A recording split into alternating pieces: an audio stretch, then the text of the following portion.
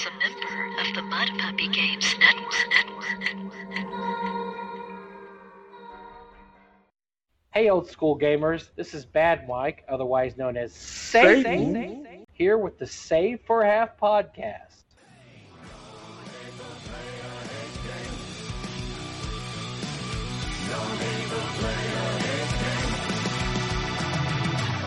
Now that you've cast out the evil sorcerer and taken his treasures and searched his colon for gems, it's time for you to kick back and listen to the Save for Half sideshow.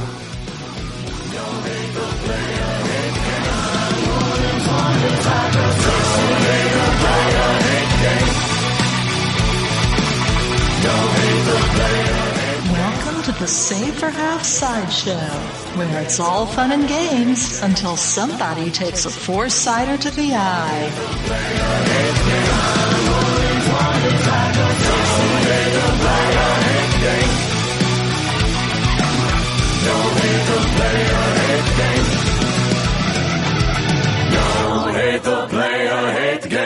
Hello, everybody. Welcome to the Save for Half podcast, a podcast about old school games and movies and the modern games and movies inspired by them. I am DM Mike. I am joined, as ever, by DM Jim, DM Corbett, DM Liz, and DM Satan. What? I got upgraded. Awesome. I love it. You're always Satan to us. It used to be a big deal when you would come on the show, Mike, but now every time I turn around, you're on a YouTube show. Whoa, slow down. Hold on. Oh, on this show? Well, I do Talking Crit every Wednesday night with Eric, and so I deserve an award for that right off the bat. But no, I haven't been on with you guys since before Christmas, I don't think. It's last year. Yeah, we actually got you on for a review before November. It was review of the convention in November. Yes, I think that's what it was. Yeah. And we are going to be talking about the Dungeons & Dragons movie, Honor Among Thieves, and maybe a bit or two about some con that goes on in Dallas every now and then. Maybe. Sign up. Open but sign first, up today. Yes, from the back row. Yes, Mr. Bottletto, would you like to share with the rest of the class? No, I just happened to notice. I didn't know this, but I just happened to look on Facebook, and somebody said that today's the first day of open enrollment for North Texas RPG Con on tabletop events. So I think that's really interesting, don't you? At 5 p.m. So everyone listening to this, time travel back to April, and you can register. Yeah, this probably won't go up until sometime in June. So bite me, early May. See, Satan, folks. Ladies and gentlemen, Satan, the Lord of Darkness here. You think this is spicy? You should have heard the warm up. Yeah. But you see, we are so important to Bad Mike that he spent this time with us instead of overseeing the opening moments of game sign up for North Texas because RPG Con. That's why I have Gary. Gary does that. I don't know how to do that stuff. No. That's why you guys have Corbett. Why do you have Corbett? That's exactly why you have. Corbett's sitting there thinking the same thing I am. You're on here for Liz, man, not us. You're not fooling anybody. Liz keeps turning down my ideas for shows with me and Liz. She keeps turning them down. So yeah, well. That's okay. She turns down my ideas for shows too. So, all right, go down the list. We're not going to top 5 this. We're just going to round table it to discuss the movie. But I want to go around once. Everybody, give your elevator pitch of your opinion of the movie, starting with Liz. You're welcome. Fine. Okay, I absolutely loved it. I thought that the movie is pretty much, I think they encapsulated what the gaming table experience is like. All of the goofy things that happened, everything was, I was watching the whole thing and thinking, this is something I could imagine happening to me sitting at a table with my DM messing with me. Yeah. Okay. Bam, Mike? I enjoyed it. I did not I didn't love it, but I did not find it objectionable in any way, shape, or form. I thought some of the ridiculous, idiotic comments by the writers of the movie beforehand had nothing to do with the movie, and I still to this day have no clue why they said those comments. We can talk about later. But other than that, look, D&D is not. I'm sorry, it's not a serious game. It's fart jokes. It's the mage just threw a fireball in a 10 by 10 hallway. It's goofy things happen. I think Liz is right. It did encompass that, and I didn't find anything objectionable about it. My one sad thing is I just don't know if it's going to move the arrow when it comes to people who are non gamers. But other than that, I think most gamers should enjoy this movie. Okay, Corbett. I think I'm in the same ballpark as Liz. I'm basically for everything she's saying, except I'm also countered against her in every single facet of my existence here. It was a fun popcorn movie. It was enjoyable. But I think the one thing that was kind of bugging me was there wasn't. I wanted a cutaway. I wanted the tabletop. I wanted the moment of, where's the Cheetos? And I know that wouldn't have worked, although there was enough downtime in the movie. I think it'd be fine. But it's not like this made it terrible. It's like, no, I just think that would have kind of been cute. Put the element back in. So kind of like they did with the gamers, they'd kind of switch back and forth between the table and then their characters and then back to the table. It doesn't have to be overpowering, but wouldn't it be funny if it was cut away into like the kids doing Stranger Things D&D and then back to them and be like, whoa, that's kind of weird. And is that what D&D is? Kind of. Okay. But not this is the worst because of that. It's like, well, that would have made it neat. Okay. Jim? I really, really liked it, and I didn't. That wasn't my expectation going in. I'm just like, okay, I've got to watch this. Let's see how good it is or how bad they muffed it up. It's like Fantastic Four movies. This is the fifth one or something if you count directed DVD video. So I was way pleasantly surprised, and exactly why, for me personally, is my number one rule is good writing fixes everything. That movie had lush cinematography, beautiful effects, great actors, great cast, great direction, but those writers gave every main character a character arc, and every character arc paid off. And then the whole story paid off. And that's not something you can even count on an MCU movie to have always. Sometimes the superhero movies don't do that. So yeah, for a big tentpole popcorn movie, I don't know how they could have done a better job. You could take anybody in blind that doesn't know anything about Dungeons & Dragons and they would like that movie. Okay. I didn't want to like this movie, especially after the OGL kerfuffle at the beginning of the year. I didn't want to give a dime to Wizards, even second or third hand. But I saw the reviews, people seemed to like it, so I thought, well, what the heck? So we went, and I really enjoyed it, even though I'm not a big fan of Forgotten Realms. I think, much like Liz said, a lot of that I could see going on. Some of it I could hear the players making those comments around the table as their characters. I mean, it really felt like this is how a game of D&D goes, especially when they were taking magic items that did A, but were using planning to make them do B or C. That's vintage player character activity there. Now, is it my favorite movie ever?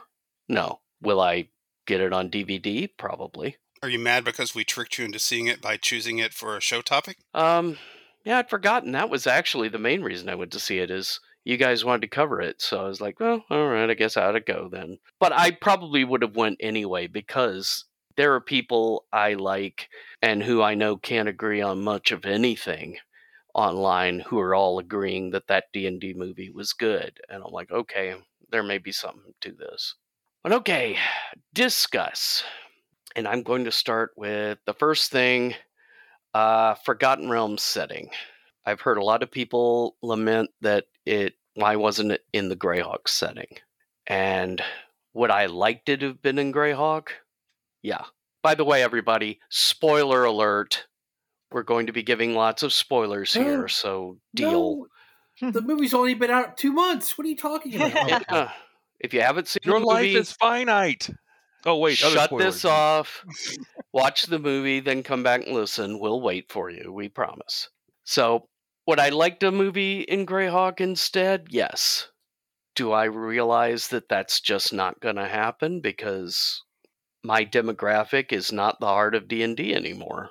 And whether you like that or not, that's just the way it is. I was torn at the reference of Mordenkainen. I liked the little plug for Gary's character in there, but on the other, it makes zero sense for it to be in Forgotten Realms. Well, it was kind of disappointing to me only because I had totally forgotten that the D&D cartoon was in Forgotten Realms too. Was it? And that made me a little sad. It's like I always presumed that was some weird alternate world. Was it? And yeah, they fight bullywugs in one of the episodes. That was Fiend Folio. That was well before Forgotten Realms. But it's considered a Forgotten Realms monster. And since they were in the movie, now they're in Forgotten Realms for sure. Yeah. Even if it wasn't true, now it definitely is. The only cartoon thought I had was that thing they stole in the beginning. Was that Venger's missing horn or something? And I just don't know enough about the cartoon to realize that. Maybe. Who knows? If it is, I haven't heard any comment. It was evil. I think grognards like us need to realize that nobody cares about Greyhawk anymore, which is sad. It is sad. I wish it were different, but I heard a rumor that paladin in the movie was actually supposed to be Drizzt Do'Urden, but they changed it for unsaid reasons. Some suspect it's because they didn't want to cut any royalty checks to Salvatore. Oh, I read about this, Mike. They cut it and changed it because the character wasn't working out, because they wrote him as that character should be portrayed, which was kind of a little bit of a downer, less funny character. So they at some point just decided it was a better fit to have this kind of paladin character in there. Huh, okay. Yeah, he was a laugh-a-minute paladin. I think I got that straight. Put Drizzt in his own dang movie. He needs to be in his own movie. I don't need him in here. Well, and of course, then you run into the problem with Drow going on right now. That's been going on for decades. But I wonder if that's another reason why Greyhawk really wasn't even considered, because then would that open them up to some suits from the Gygax estate? I mean, yeah, I know technically Wizards owns it because TSR owned it, but... Well, for the longest time, you didn't have a lot of stuff happening with Greyhawk because of the whole Gygax connection. Yeah. So years went by without Greyhawk getting any love from any product at all. We remember Greyhawk, but a lot of the younger players don't really have much of a Greyhawk history, and it's a little too late now to bring it back. There weren't 65 novels set in Greyhawk. But yeah, I've heard some arguments that they didn't like edging Chris Pine's character because other than being the leader, he was pretty useless. My thought is, well, he's a bard. Oh, ow. Ow. How is he a bard? Well, he sort of plays a lute and he sings a little. Yeah. What magical spells did he cast? Hey, you don't know. Hey. Spells are his songs. Maybe those songs were magic spells, you know? I hate to say this. He was a thief. He was a total 3.5 character because he was a bard thief, right? Yeah. Well, he never did anything except run his mouth. Second edition bards did have thief abilities, to be fair. That's true. I'm playing a second edition bard right now, and I can confirm. Speaking of character classes, though, what druid was the druid? Because I've never seen a druid transform that much. Because you're rivet counting, Corbett. Then that's that you cannot take a movie like that and say, okay, this is going to fit in exactly this class here and this race here. Look, the movies are made for general public who don't care. And they want this movie to crossover. They what is cinematic? Yes. Yeah. Well, it'll be the way druids work in 6th edition. Probably now. Yeah. Oh, you can turn into an owlbear now because the movie. Everybody loved it. The movie. Come on. You could turn into an owlbear before. At least old school. It's like ninth level. I thought they were limited just to natural creatures. And other than the owlbear, she did turn into natural creatures. Unless your DM allows it, in which case off you go. You know, who cares? That's at ninth level in the old, like first or second, you were able to turn into whatever it was, slightly magical creatures, unicorns, owlbears, and that crap. Huh. Okay. You had to be freaking high level, so. I should have led with this, that I went to see it on a matinee with Tim Kask, and my primary concern going in was Tim losing his sweetheart at some point over something in the movie. Oh, shocking. That's some shock. So you were dealing with your own beast.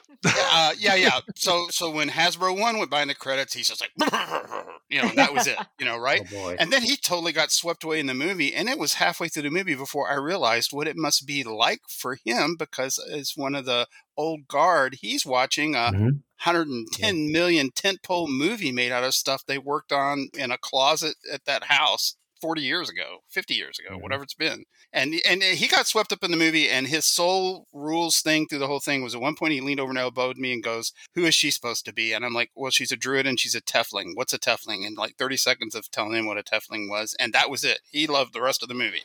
But he's like, I'm not from his generation of players, but there weren't settings when we started. It was all do it yourself. Our setting was my brother's universe. When a Greyhawk or Forgotten Realms thing went by, it all went by me. I just didn't. I was just happy to see D&D up there. And like Liz said, the spunk of the things. You guys were talking about how much it's like a game. That whole carriage heist with the portal and the painting and the mirror and stuff like that, how much was that just like a bunch of players trying to come up with an overcomplicated plan that will never go right because nobody can make the rolls? And that whole graveyard scene too. I cannot even count the number of times that our old DM Chase has done exactly that kind of thing, trying to mess up our clerics who have the speak with dead spell. It's like, oh, I'm going to make it so that you lose your questions before you have a chance to find out what it is you really want to know. It's like, oh. And then the end credit scene where they didn't ask him all five. Yes! And the poor guy's just stuck there. So one of the things that Eric and I talked about in this movie, and Talking Crit Wednesday nights, YouTube. Wednesday nights at 7 p.m. Central, 8 p.m. Central, sorry. But there are people that don't like the movie just because it doesn't match their idea of what D&D should be. And I tell people this movie isn't made. It's really, honestly, it wasn't made for anybody in this podcast. They wanted to MCU this stuff, and the MCU succeeded because they went beyond comic book fans to general public. My wife loves MCU movies now. She has never read a comic book in her life. She doesn't care. But if you just had comic book people coming to the MCU movies, they would have never been the success they were. They had to get to the general public and say, you're going to care about Ant-Man and Iron Man and Captain America. Well, this is the same way. They already have us. All the D&D people are already going to go see the movie. They want to get the general public there. And so they're not going to be that, okay, well, this guy can only cast this spell this many times a day, and she can only shape change, whatever. That's all goofball stuff that they don't care about. They just want regular people to date night movie. Hey, this looks fun. Our friends like it. Let's go see it. I think in that respect, they succeeded. I don't know if it's going to be enough to make the movie a ton of money. I would generally agree with you with the caveat that I do think that they made an attempt to stick with some of the rule. Like most of the spells that happened, I could identify as soon as they cast it. I mean, absolutely. Get a stab at it. But I think, like you were saying, when it comes to what looks cinematically good versus rules, the former wins. I mean, the Chris Pine character, I mean, like jokingly was said, I mean, he wasn't a bard. He was a dude a thief, maybe, I don't know, kind of a thief. I never even saw him do any thiefly stuff. He was mainly a planner and just planned stuff, but he wasn't like any bard I've ever seen in any game. But then I didn't care. That he was just a character in a movie. I didn't sit there and go, oh, he's not doing the class exactly the way the class should be, because he should be able to pick pockets at 45% and cast 2 second level spells. No, it's not that. It's just that they have recognizable character types, but they weren't exactly. Which honestly was better than I really expected, because I expected, considering since 3rd edition, I expected not to recognize any archetypes there, but they stuck with it as much as they did. Impressed me that they at least got that far, I thought they did a great job of pleasing fans and normies, I guess. I thought they did a really good job with that, but you're never going to... Most fans. Well, you're never going to be able to... Well, fandom is notoriously unable to be pleased. I mean, look at Star Wars, Star Trek. Just pick your fandom. There's always going to be people that are... I know people that still haven't seen the Lord of the Ring movies because Tom Bombadil isn't. I mean, it's been, 20 years now? Go see the damn movie now. It's been 20 years. No, Tom Bombadil isn't. Tom Bombadil sucked to begin with. Who cares? Hot take. I know I'm the oldest guy here, but we were all at least born in the 60s. Have I got that part right? Yes. We grew up in a world where we were getting by on TV on, the $6 Million Man and the Incredible Hulk was all we had. Now we got the Mandalorian, Star Trek Picard, a good D&D movie that probably did good enough. There'll be more. It's an embarrassment of riches. I get so impatient with people that just want to rage for the sake of raging over all this stuff. Or Wizards and Warriors. I remember being so grateful that Wizards and Warriors existed as a TV show. Even as campy and awful as it was something. And, 14-year-old me, it's like, there's something that I want to watch on TV, which almost never happened. So, yeah, I remember when we had so little to choose from. We won. Remember what it was like to be a nerd in high school or a trekker in high school? And we've won and inherited the world. And now these movies are being written and directed by people just like us who grew up playing the game and reading the books. But the downfall to all that Bad Mike pointed out is everybody's included in it now. So you can't go, like, everybody's a comic book fan, so they're all going to Comic-Con. So you can't go to Comic-Con anymore because everybody goes to Comic-Con. But at least us D&Ders can go to a North Texas con where it will never, ever sell out. And we will be accepted there. Are you sure? Right, Mike? Nice segue, Corbett. Nice segue. Are you sure it will never sell out? It will never, ever sell out, no matter who the guest is. I hate to. I'm going to hate to break this to you. I don't know what to say. Corbett, that was the killdozer of segues. No. Oh, boy. You're on, Mike. Oh, it's me. Oh, that's right. You threw it to me. Well, are we through talking about the movie? Because I did want to bring up two things about the movie. Bring up two things that you hated about the movie. No. So, as much as I liked the movie, I thought the halflings were terrible. I understood why they did it, but that was the worst part of the movie. I thought the halflings looked awful. They're just tiny people. Okay, whatever. And but I know why they didn't want to get a letter from the Tolkien estate. I know why they didn't look like Lord of the Rings halflings. But yeah. I'm sorry. It blows my mind that the two writers had to come out unsolicited and have a press conference where they state they love to emasculate men in their movies. And I didn't see any man emasculation in the movie. I don't understand why they would unbidden come out and say that unless they just wanted to. Because the male leads weren't really combat monsters. It was the females. The paladin was. He was an but he was an NPC, obviously, just there to get the thingy and then leave. DM's character.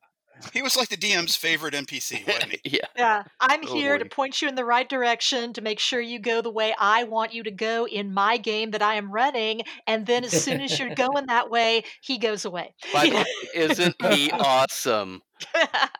Well, Chris Pine's character, people, he didn't fight anything. His whole job was to plan stuff. And you know what? He wins. His plan works. In the end, his plan worked. And that's why they bring down the evil mage. Spoilers. I'm not saying I agree. I'm just saying that's the argument. Emasculated men would have been, all his plans fail and the women do everything and the men look stupid. That would have been emasculated. But that wasn't that wasn't the movie. Why on earth would the writers even throw that out there giggly, like, we're going to emasculate all the men here? Unless, I don't get it. Because I will be honest with you, I think that cost the movie 5% of its audience. Maybe not more than that, but I think that cost. I doubt it. There's always any kind of brouhaha about anything stirs people up to go see what the fuss is about. I know people that didn't see the movie just because of that, though, Liz. They are, that movie emasculates men. I'm like, no, it really didn't. You have to see the movie. And I just don't get it. I don't think you have to stir people up, because I don't know if anybody remembers this, but I like the movie Solo. The movie Solo that came out, I saw it with my granddaughter. We liked it quite a bit. I liked it. It was considered a flop because it didn't make back $80 bazillion. But one of the things the director came out with, once again unbidden before the movie came out, was, I think there's a chance that Lando Calrissian is having sex with this robot because he's into robots. There was no robot sex in the movie. I watched the movie. There was no robot sex. Why would you even say that? Wasn't that the 2 directors that got fired and replaced by Ron Howard later? I think it might have been. Maybe they're the ones that got fired. I don't know. But it just, why would you make these statements? I don't get it. Let the movie stand or fall on its own merits, but I don't know why you have to build up dumb hype. I mean, build up hype, but don't build up dumb hype. And that's just dumb hype because everybody's got their soft spot, Mike. I know I was personally very disappointed that there were no boulets shown in the movie so that we could argue about how to pronounce boulet for another 10 years. But I know where there are going to be. I know where you can argue about how to pronounce boulet, and that's at North Texas Con. Oh boy! This June. Yeah. Well, once again, for the 15th year in a row, we're going to be having North Texas Con, and I'm hoping for the 15th year in a row, Liz and Mike will be there because they are special guests. So if you're not going to come, let me know now. But I think we have you. We did, put up games on the game thing. So that case, then I'm going to count on you being there. But we're kind of committed. This is our 15th year, and as was hinted earlier, we do cut off our registration at 500 people because we want to stay a small, intimate, fun con. And for the first year ever, we're going to sell out this year. And I say that because we have over 400 people registered as of April 15th today, but we have never had more than 250 registered in our history before this day. So we're 150 people past the pace, and I have a good feeling that we're going to sell out in the next month and a half. And you get to reject people at the door. We don't want to. That's what sucks, because I don't want to do that. But if we don't have, our rule has always been, if we don't have games with spaces available, we are not going to make you pay to come in, and we just won't do that. But every year we have about 40, 60 people that don't show up. And so we roll over their tickets. And so we're pretty sure we'll have enough for walk-ups because of that. And we also have way more games registered this year than we ever do. We have almost 300 games already, and that's way over our,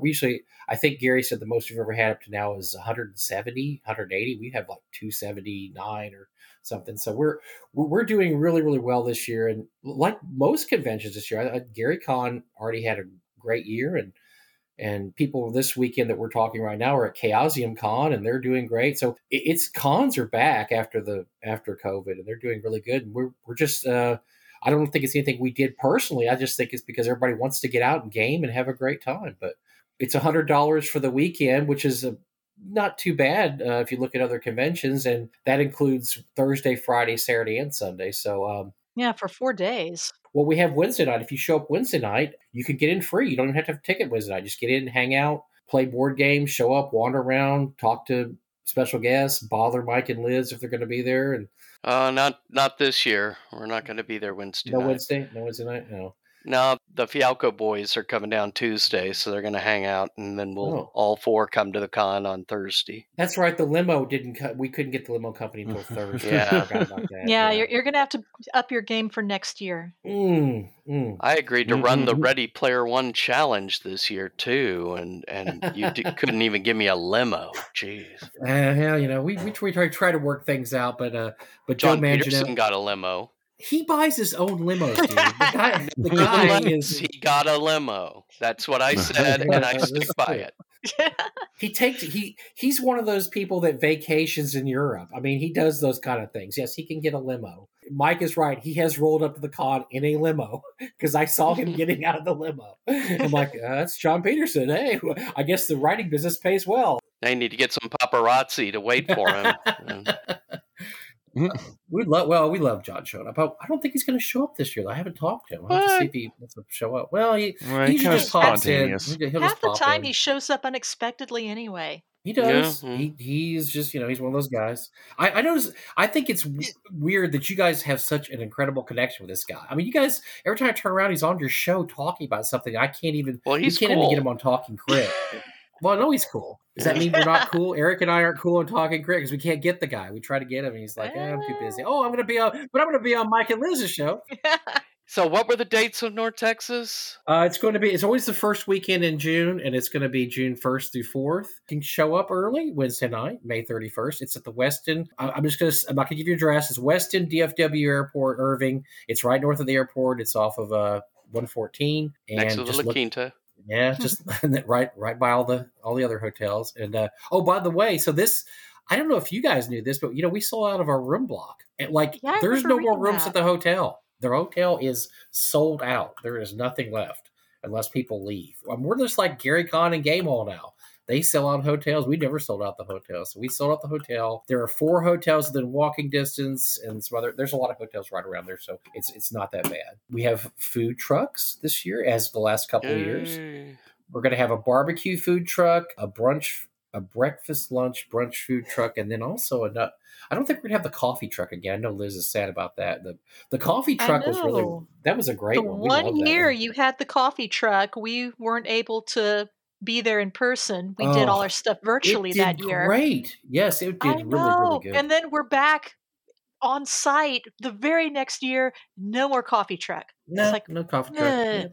Communists. Well, bait and switch. Wow. Yeah. Well, the person who did the coffee truck was actually a friend or somebody we knew from Waco, and I don't even remember. I think the only reason they did it that year was because that was a COVID year and nobody else would show up, and so they said, "I'll bring my coffee truck," and we'll take your coffee truck, and it was awesome. So we were extremely happy. Yes, but we'll have they're going to bring back the buffet breakfast this year, which they didn't have the last few years. They haven't had since COVID. They're going to have the buffet breakfast going on. I'm trying to find our list of special guests. I could probably. Yeah, I was about to say, isn't there another important guest that's going to show up? A certain actor? Alan Hammock will be there. And Alan Hammock has done some acting. Yes, you're right. Oh, you mean somebody else besides Alan? Yeah, Joe Manganiello of True Blood, right? True Blood. He did for yeah. True Blood. He is better known, probably best known as Sofia Vergara's husband, which I think is unfair for him to be known as that because he's an actor in his own right. He was Flash Thompson, the first Spider-Man movie. He was. People don't remember that, but he was. But no, he's a super nice guy. Gary's talked to him a few times. He's really excited about coming. He told Gary, he goes, I don't think of me as an actor that plays D&D. Think of me as a D&D player that also likes to act, which I think is pretty cool. And so he will be there, and we're going to let him just drop into whatever games he wants to drop into. He told us he is looking for very traditional games. That's what he wants to play. It's very traditional games, and especially ones based on classic D&D modules. So that's kind of cool. I think because he is making a D&D documentary, and he did some filming up in Chicago at our friend Bill Meinhardt's castle or house or giant collection holder, whatever it is, where he's got like every. As long as he's not dragging his 5e Dragonborn anti-paladin into the game, that'd be great.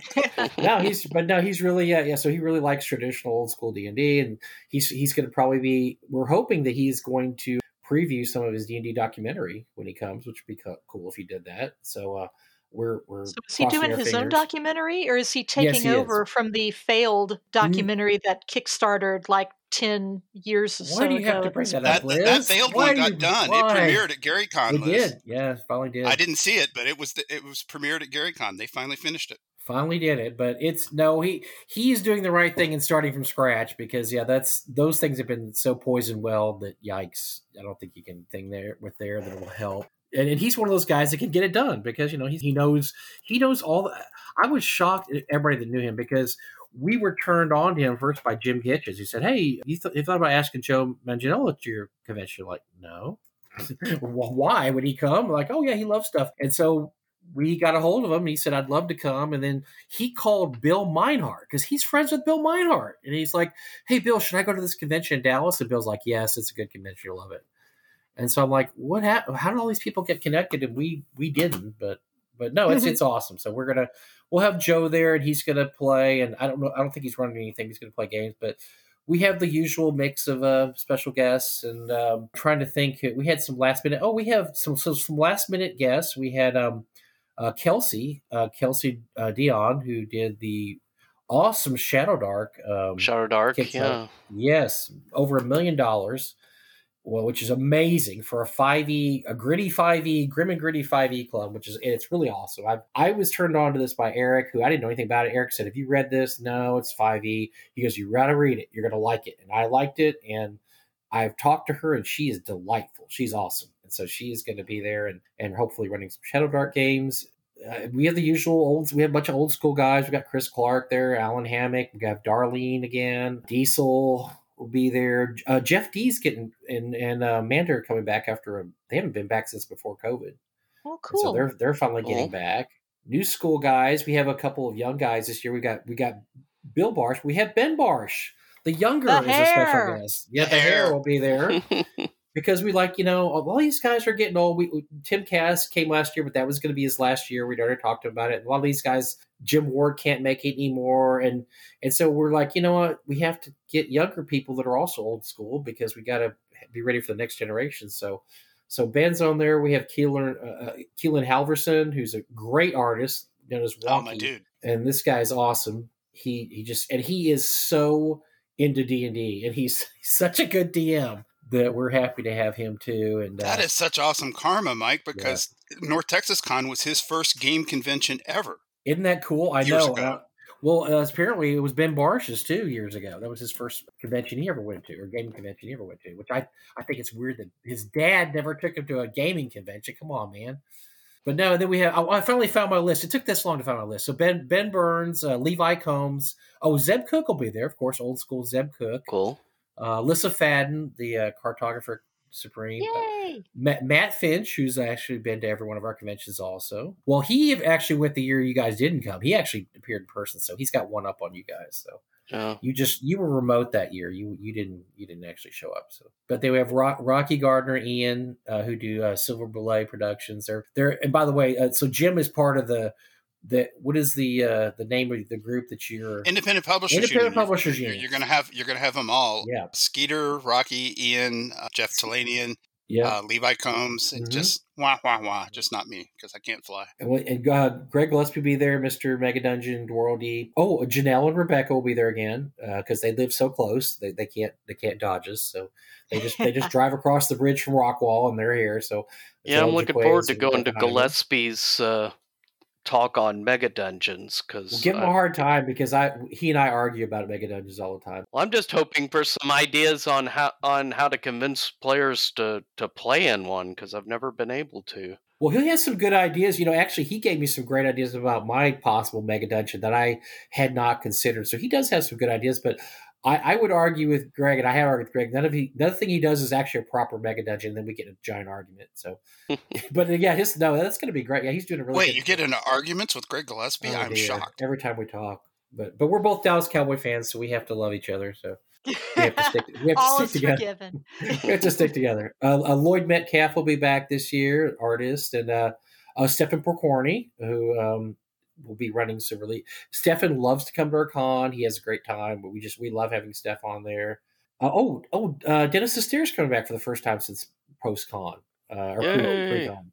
And he'll be there with Dr. Scott Robertson. They both wrote Bunnies and Burrows, and Dr. Robertson will be running Bunnies and Burrows. So we'll have Bunnies and Burrows Unfortunately, all the games filled up. And then Ken Spencer, Frog God Games, James Shields, who did our logo this year and last year. Mr. Top Secret Merle Rasmussen will be there. Woohoo! As mentioned, Jeff Talanian, Tom Wilson will be there, Mr. ShireCon. Steve Winter, who is, golly, first thing I ever read by him was Lost City. No, not Lost City. What did he do? Forbidden City. Or was that Zeb Cook? Boy, I can't remember now. I don't know. Steve's been there forever, though. And then we decided to go outside the box, and James Raggy's going to be here this year. And James Raggy, for those who don't know, is the brains behind Lamentations of the Flame Princess, and he only has ever appeared at Gen Con in the United States. He has never appeared at other cons. As a matter of fact, when I asked him, he said, "Why do you want me at your convention?"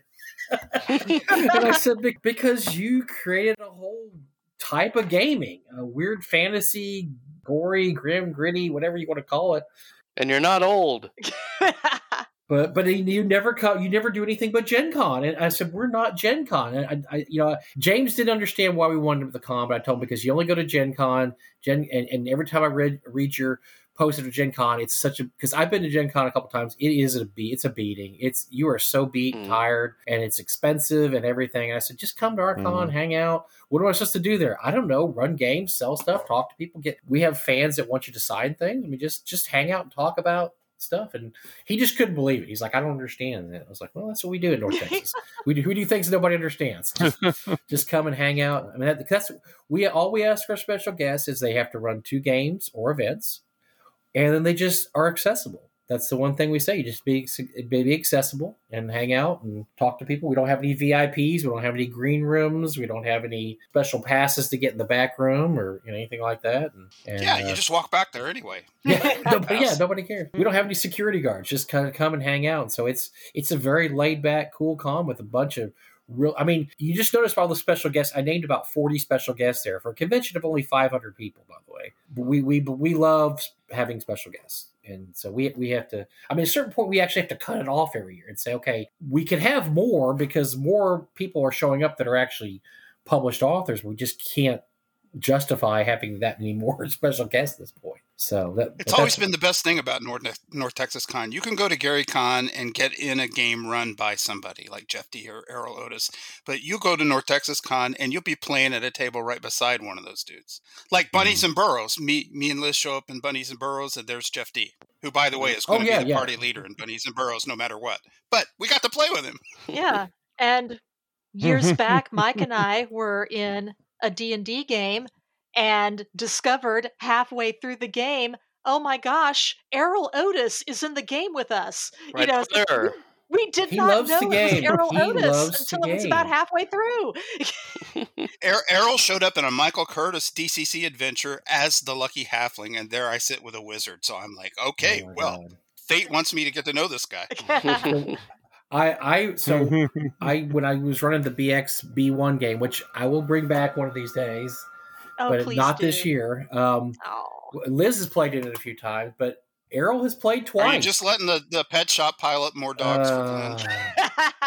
I just, once, unfortunately, when Doug passed away a couple years ago, I've tried to be more and more accessible to do stuff. And Gary's like, you just need to run your game. I'm like, I just can't yet. So maybe next year I'll run it. But I've run Errol twice. I've DM'd Errol Otis twice. That is a bullet point, folks. That is what's known as a bullet point. That's a resume keeper.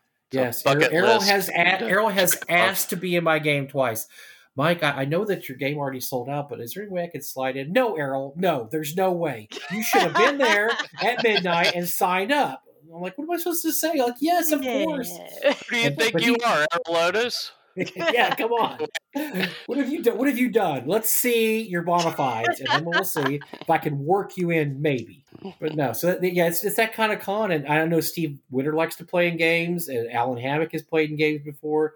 I think last year when Alan Hammock ran his Boot Heel game, that Steve Winter played in that, tried to disrupt things and got killed. So, which he probably deserved, I'm sure. So.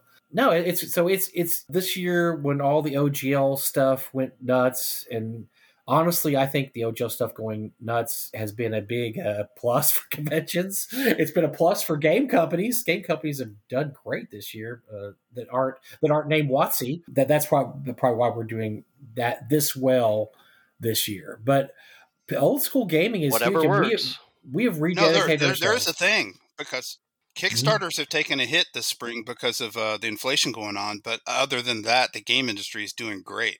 Like people, every friend and every indie company I have that I know right now is sales are up. And what's interesting is 5e is not doing well unless it's Kelsey's Shadow Dark, which did over $1 million. I mean, and that's 5e, but because people. I don't think they just don't want to deal with WotC, and so they're just like, yeah, what else you got out there? Oh, here's the Swords Wizardry, $100,000 a Kickstarter this week. Here's Shadow Dark. Here's this that. They want to play games. I just don't know if they want to play WotC anymore, which I'm fine with that personally, guys. I don't care. Come play our old school games and play old school. And Gary and I had an announcement at the beginning of the year that we were not going to allow 6.0 D&D in our convention starting next year. And maybe we won't have to worry about that now because they swear there's no 6e or 5.5 or 5.25. It's one D&D. Uh-huh. Yeah, like D&D Next, right? Yeah. I don't even think they call it. I think it's just 5e with some tweaks because we got our kicked a few months ago. We're not changing anything now. It's going to be okay. Whatever. But now that 5e is it's going to come out of print now. Yeah. 5e is going to be out of print old school game. Well, bring on the 5e now. So, yeah. But anyway, we're an old school game or old school game convention. We're not a lot of conventions you go to where you can play first edition D&D, you can play BX, you can play OD&D, you can play a lot of games that are out of top secret games that nobody plays anymore. So Yeah. Well, you make a fair point, because now that 5e is being deprecated to an older edition, we've got to welcome those new young grognards into the fold.